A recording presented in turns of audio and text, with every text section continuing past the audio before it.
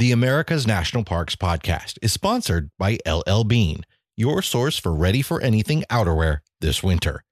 LL Bean outerwear is packed with the most advanced materials and innovations, from high-performance jackets with NASA-developed technology to versatile fleece that layers with anything. When it comes to outdoor comfort, they've got you covered. Visit llbean.com to find a store or shop now. LL Bean. Be an outsider. The National Park Service is seeking input on plans to bring more internet and cell phone service into Yellowstone National Park. Tours have resumed at Wind Cave National Park. The east entrance of Glacier has reopened after being closed for many months, and more. It's time for the latest in National Park news. I'm Jason Epperson. This is the America's National Parks podcast, and once a month on the show, we take the time out to share the news from the national parks. For the first time in 100 years, the endangered California condor will return to the Pacific Northwest. Once on the brink of extinction, this iconic species has made significant steps towards recovery. The U.S. Fish and Wildlife Service, National Park Service, and the Yurok tribe announced a final rule that will help facilitate the creation of a new California condor release facility for the reintroduction of condors to Yurok ancestral territory and Redwood National Park, which is in the northern portion of the species' historic range. With a wingspan of almost 10 feet, the California condor is the largest soaring land bird in North America.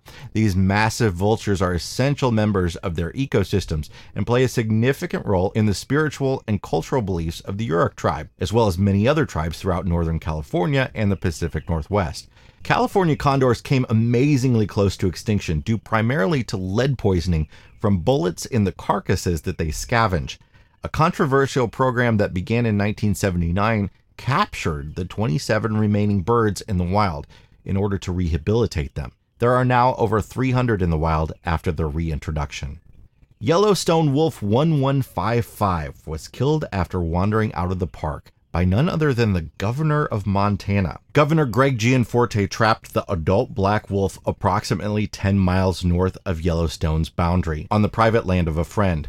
The wolves inside Yellowstone are protected from hunters. Montana does allow for trapping and hunting of wolves in other parts of the state, including those that wander out of the park's boundaries. But Gianforte killed the wolf without having completed a state-mandated wolf trapping certification course, so he was given a written warning from the Montana Fish, Wildlife, and Parks Department. He'll be able to keep the wolf skull and pelt after taking the 3-hour online course. As of last year, there were at least 94 wolves in Yellowstone, according to National Park Service data.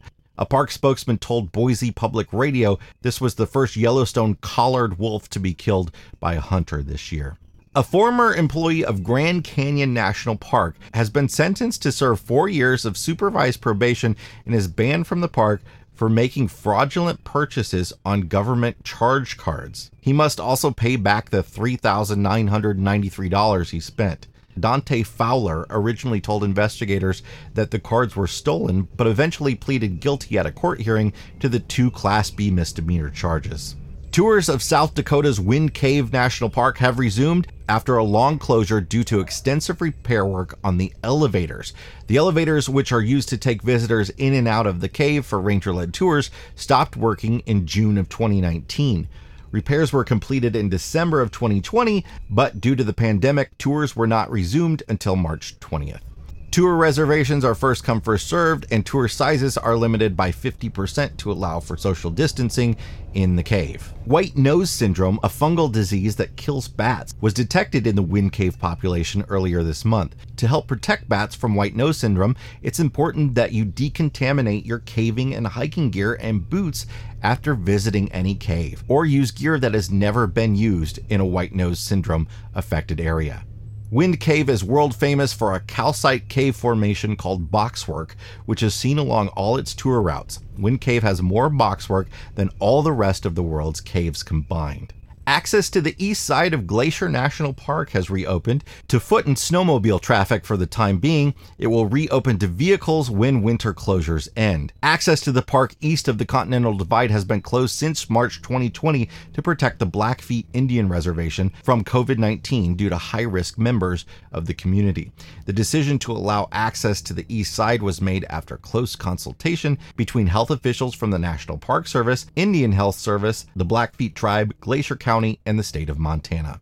The National Park Service is seeking comment on a proposal to improve telecommunication services in developed areas of Yellowstone National Park. Communications equipment in Yellowstone has been controversial, but the fiber optic cable would be installed along 187 miles of existing park roads, immediately adjacent to or directly into the roadbed. The park would then be able to remove 5 microwave radio reflectors that were installed in the park's backcountry around 1980. Each reflector is about 28 feet high and 24 feet wide. The existing microwave radio system is the only means of telecommunication, meaning telephone, 911, and computer networks in the park interior. Broadband over fiber optic cable would replace the obsolete microwave system. It's estimated that 8% of the park is currently covered by cellular signal. The proposal would not expand authorized cellular phone coverage areas in the park, and no new towers would be built, but it would substantially improve coverage quality in existing developed areas. Comments can be submitted before April 21st online at a link I'll provide in the description. Finally, the first grizzly of 2021 awoken from hibernation in Yellowstone has been spotted. On Saturday, March 13th, a pilot supporting a park wildlife study watched the bear interact with wolves at a carcass in the northern part of the park.